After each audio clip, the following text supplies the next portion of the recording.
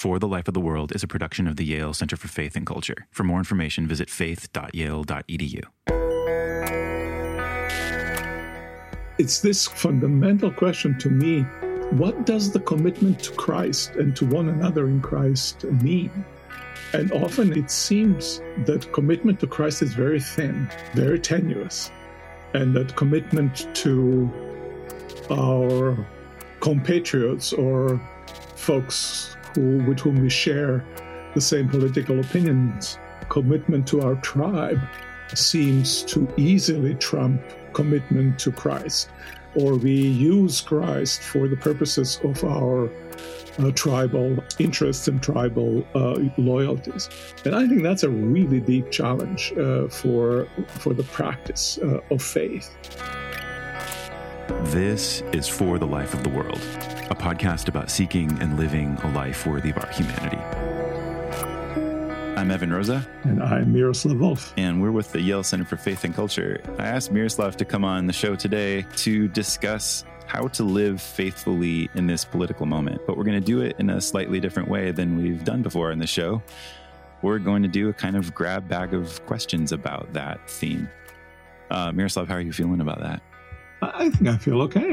I think let's think of it as a process in which we all are engaged. And this is a one conversation, one word within the larger conversation that needs to happen. I think this is also expressive of the important ways in which reflection is a process. It's a conversation that we want to encourage our listeners, but everyone that kind of comes into contact with the Yale Center for Faith and Culture, that conversation and dialogue and discourse, this is the way that we come to the truth. This is how to foster truth-seeking conversations. And in many ways, this is the only way in which we can walk in the truth and walk together in the truth, so that it isn't just about us having opinions and then trying to internalize those opinions, but that our lives are lives of a journey. And on that journey, seeking what's the right step to make right now is as important of a question as it is what is the overarching perspective in the light of which we're making these decisions. Yeah.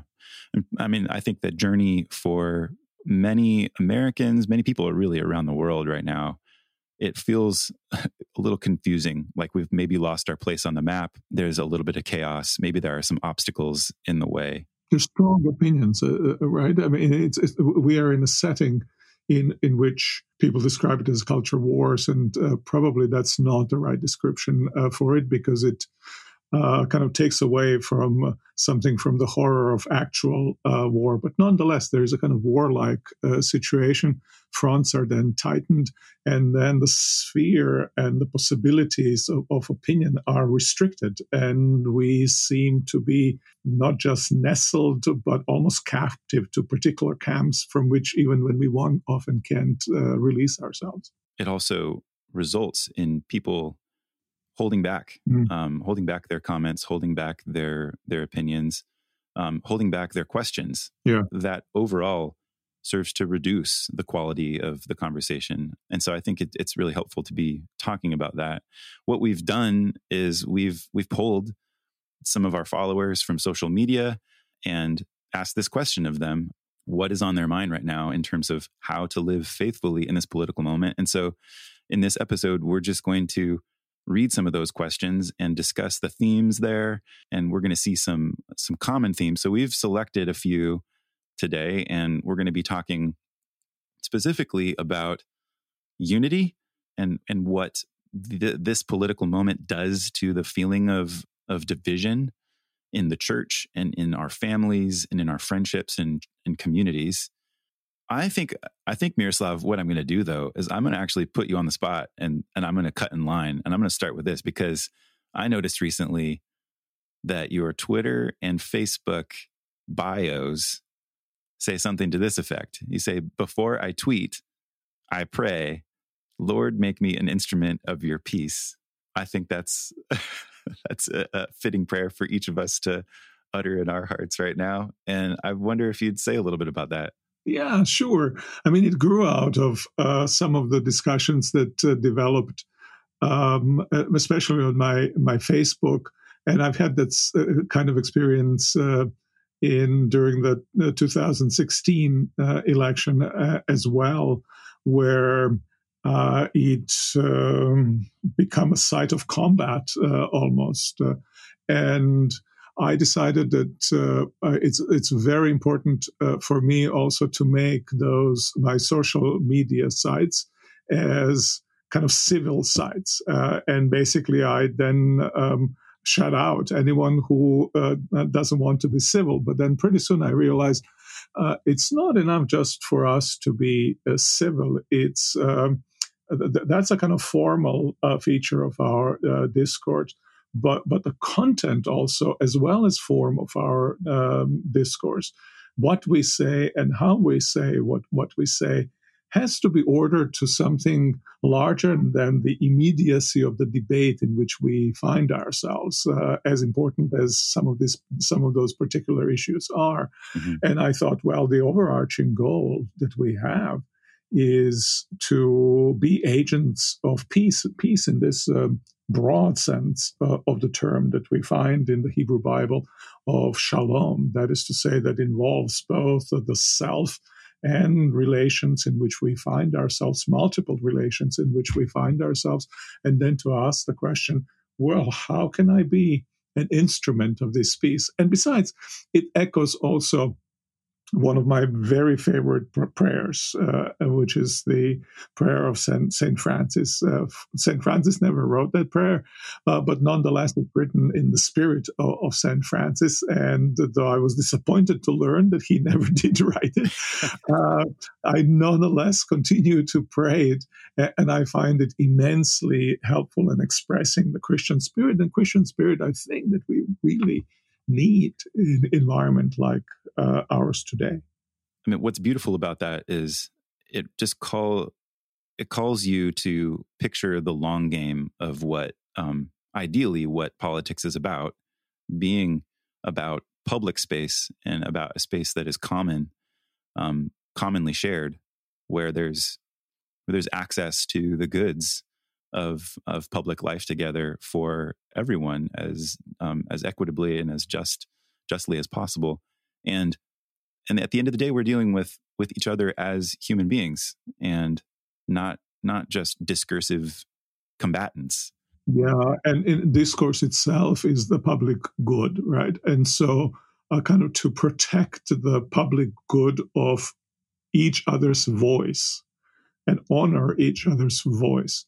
It's almost like a first requirement of family life, first requirement of city life, a first requirement of more broadly construed political life. If I can't let the other person be themselves and articulate themselves, I have already kind of squeezed them out of that public space, out of my space.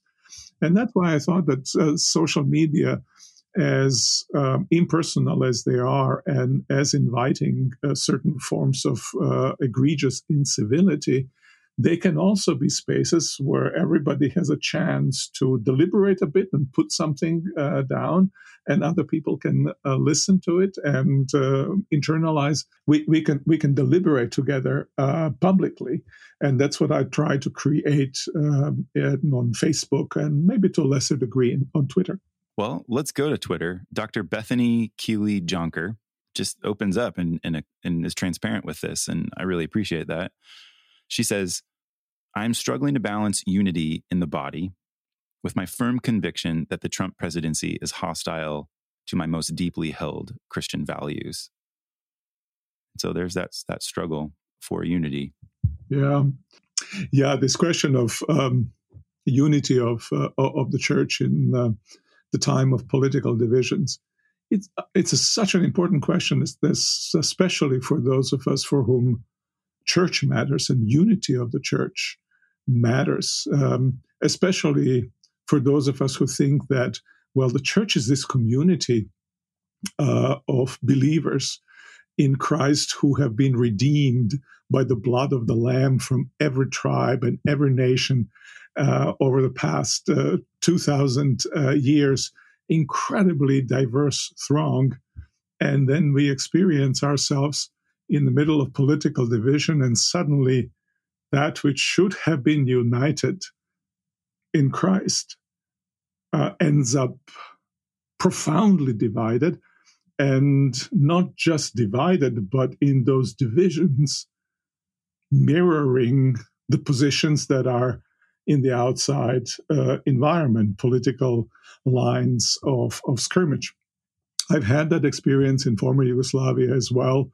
Many of my friends, you had the United Church of Yugoslavia, and Yugoslavia broke apart. Those churches broke apart. Divisions emerged within the churches along ethnic lines.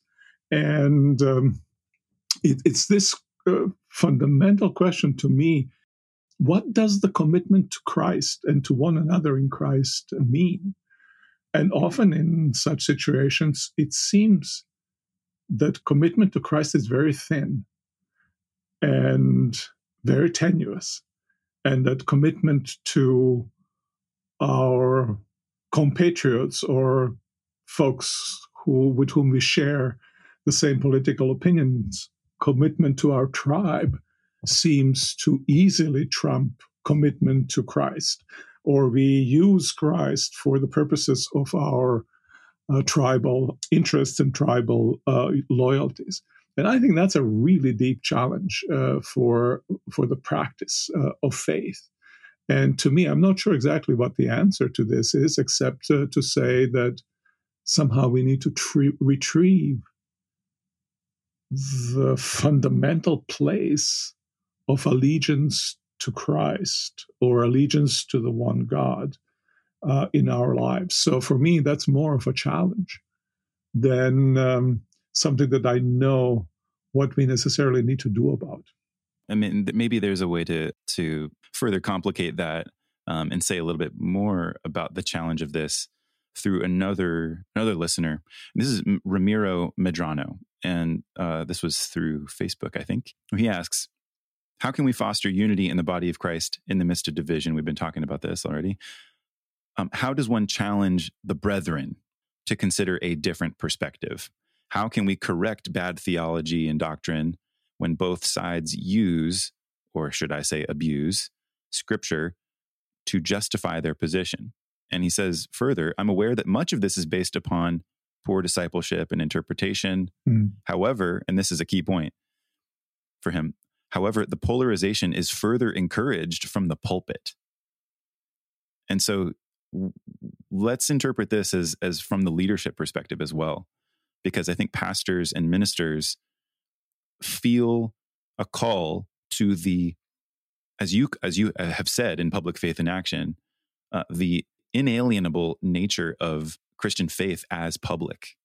And so pastors and ministers are feeling called to engage, and yet the division and polarization is often encouraged.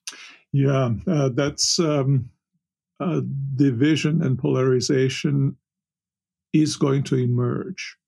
And I think sometimes the key question I think would be, does it emerge out of tribal loyalties, or does it emerge out of commitment to Christ? Now, obviously, if I pose this question in this way, everybody is going to say, this is my allegiance to Christ leads to these and these political commitments that I have, and hence, in faithfulness to Christ, I have to take that stance, and which means division.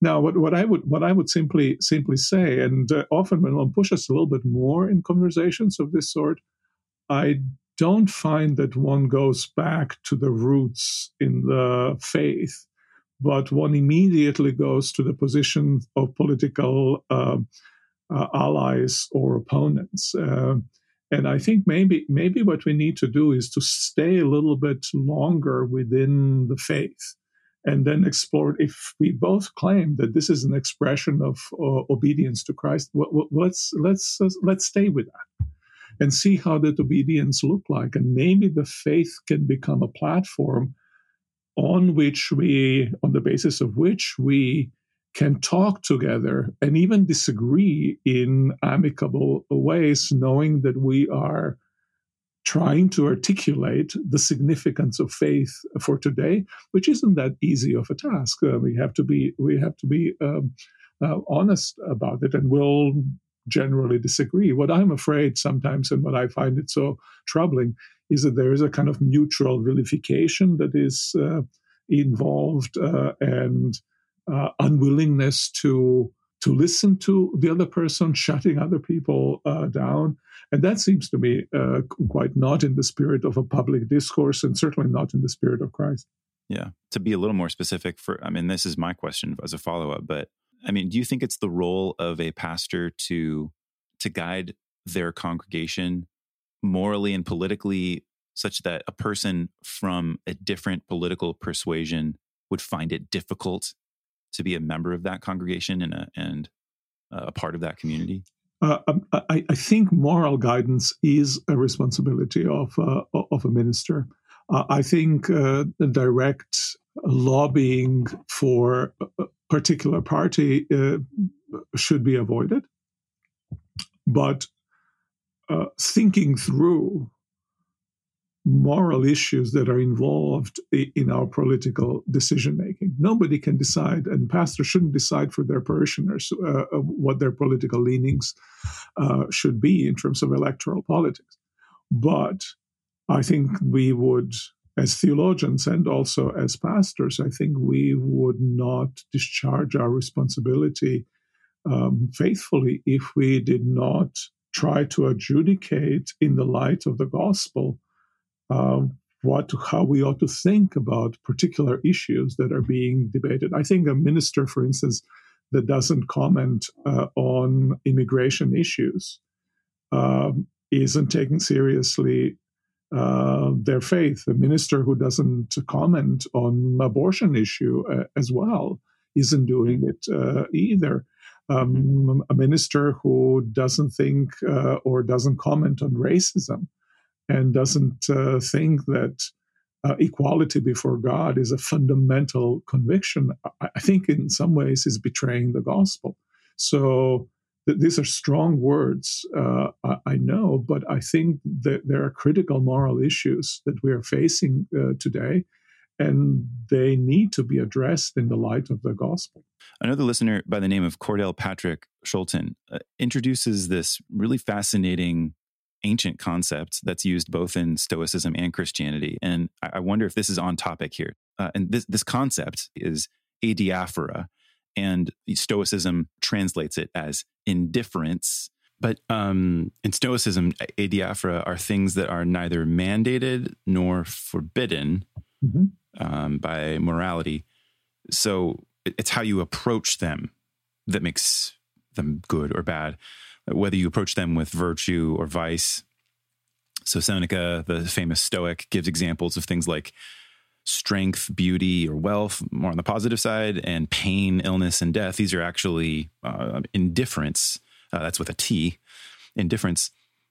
In Christianity, especially in the theological disputes during the Reformation, adiaphora were used to identify the non-essentials of faith and practice, things the Bible neither commands or forbids, things like liturgy and administration of sacraments, varieties of worship, etc.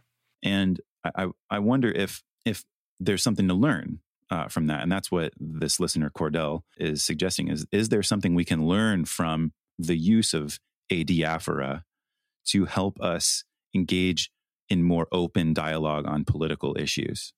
Yeah, I think it's a very important question to ask whether some of the issues that we are debating politically are not adiaphora, whether they belong outside of the strict moral instruction, but belong to the assessments as to what might be more expedient, more beneficial.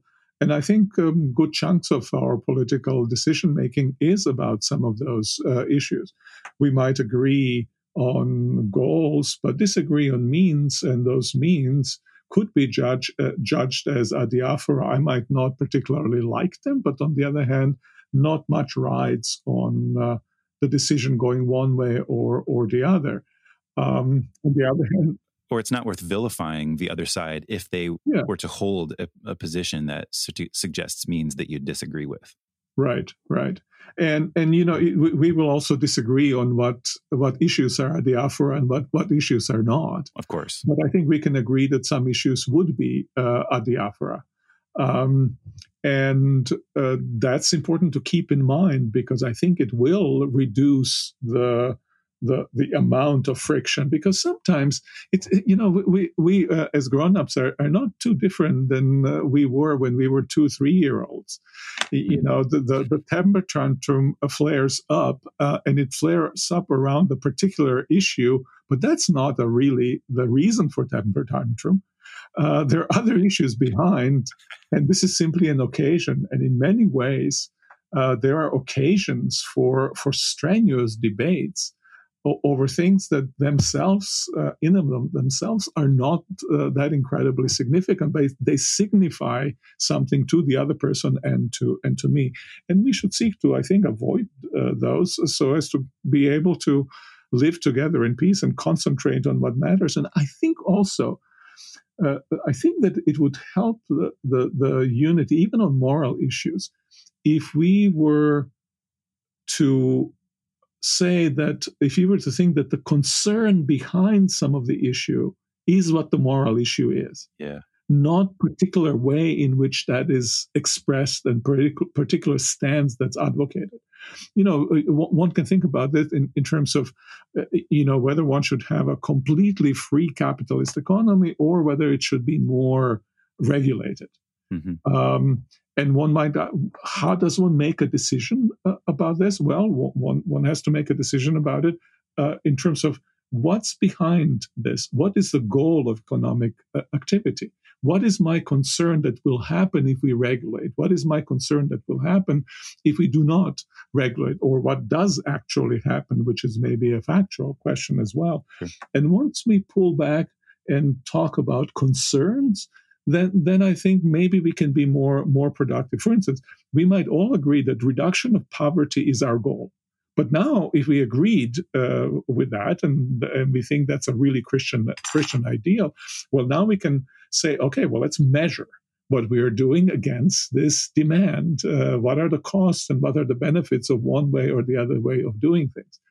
I sometimes think also that the debates about the mask are sometimes of that sort. I mean, wearing it is not a terribly onerous issue.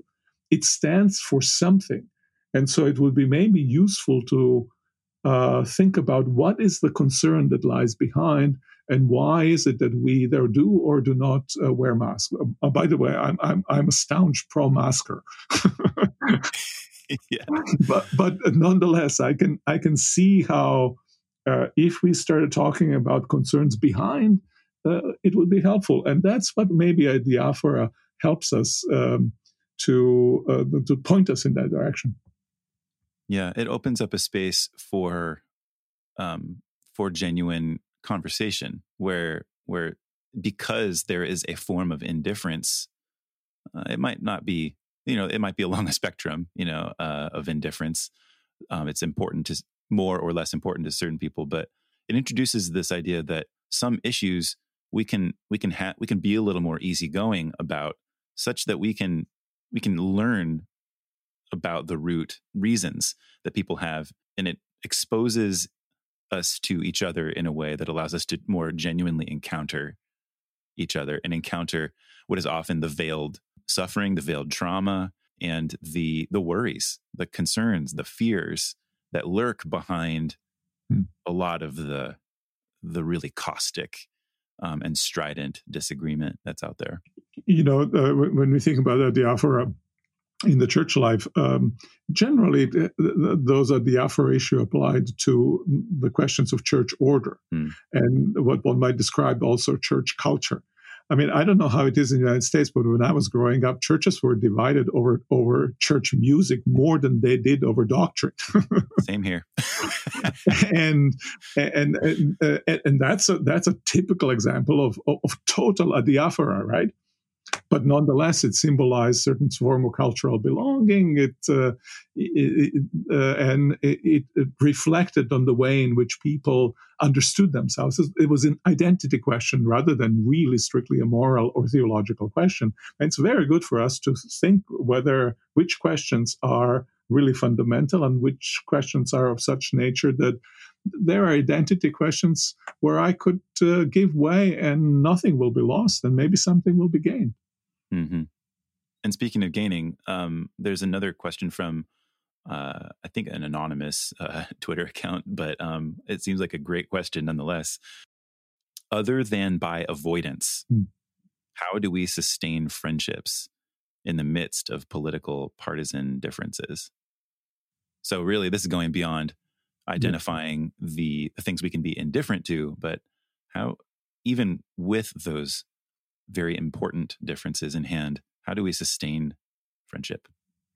One of the things that I think about quite a bit, not just with regard to this question, but to our general stance toward the world. And that's the question that we often, but especially when we are in conflicts, we zero in on the negative and we zero in on the difference. And where the difference is, if there is not an agreement, if we can read it negatively, we generally will read it, spot the negativity. And in and of itself, that's not an issue. We need to spot what's negative. But on the other hand, the negative has this way of occupying the entire field of vision. And we don't see what the positive might be. And so in the friendships, if we end up simply talking about and zeroing in on where we fundamentally disagree and what's negative about the other person, obviously that cannot be sustained. We need to find ways in which to articulate the positive without that meaning that we are indifferent toward the negative. But there's more to this relationship than that on which we disagree or that which is salient right at this moment in this political skirmish in which we are involved.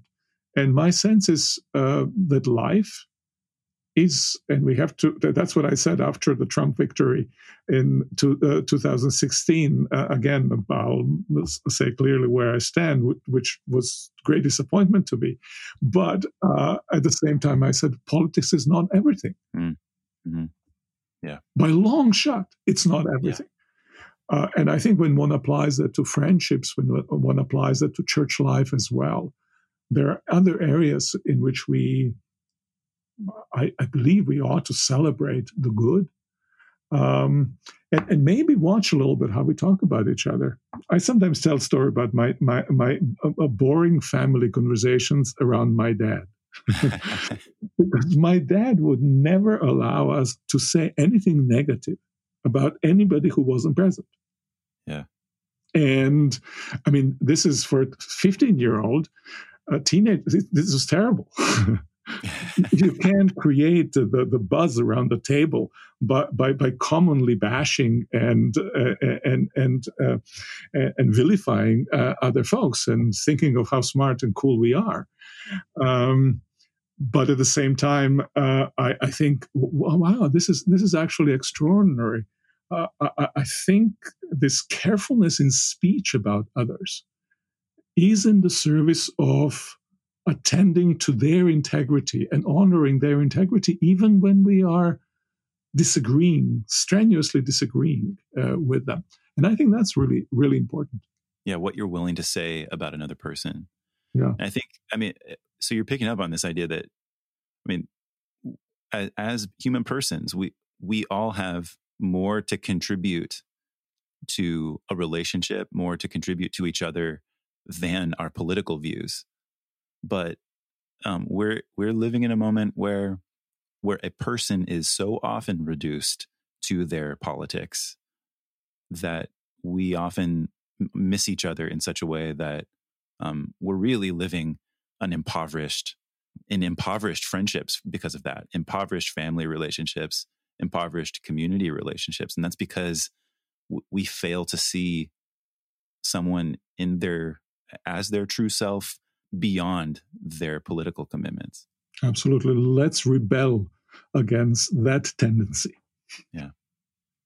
Miroslav, thanks so much for doing this. This is our first shot at this, and I don't know. I'm kind of excited about the future of polling with more. So, if you are listening to this, and if you enjoy this, then we would encourage you to leave a review. We'll pay attention to our Apple Podcast show page. You can leave a question that way. You can leave a question on Miroslav's Twitter account or Facebook page. And we'll continue to poll listeners for questions about how to live faithfully in this political moment. And thanks for listening, everyone. Thank you, Miroslav. Hey, thanks, Evan. And thanks to everybody for listening.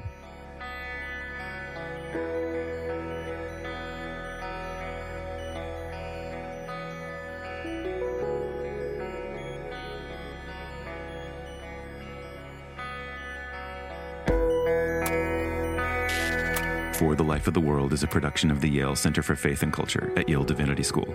This episode featured theologian Miroslav Volf. I'm Evan Rosa, and I edited and produced the show. Special thanks to our listeners and followers who submitted questions.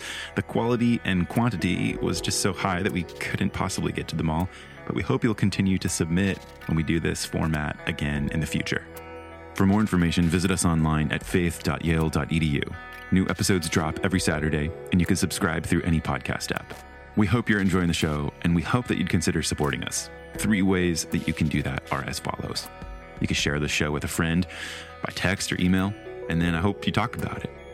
You could post it on your social feed, or you could open up Apple Podcasts right now, just after listening, to review and rate the show. Now, we're asking you to share and support us because maintaining human connection is really important these days. We were not meant to live at distance from one another. So we hope this show is just a small, consistent way you can keep connecting, keep growing, keep seeking a life that is worthy of our shared humanity. We'll be back with more this coming week. Thanks, friends.